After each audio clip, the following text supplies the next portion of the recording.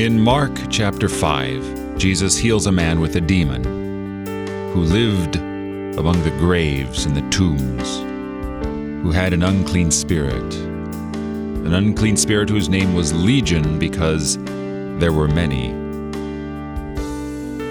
How many in a legion? Well, about 10 cohorts of 500, so 5,000, give or take.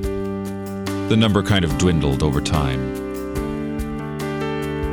But regardless, they go out and rush into the pigs, and 2,000 pigs rush down the hill and drown themselves in the lake. 2,000 pigs. 2,000 pig carcasses rotting in a lake. Behold the works of demons. You must deny them at every chance you get. Fight against these things. We do not wrestle against flesh and blood, but against spiritual powers.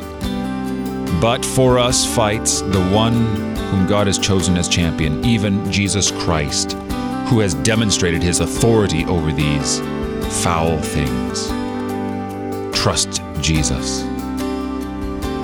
You're listening to Oratio, part of your morning drive for the soul, here on Worldwide KFUO. Christ for you, anytime, anywhere.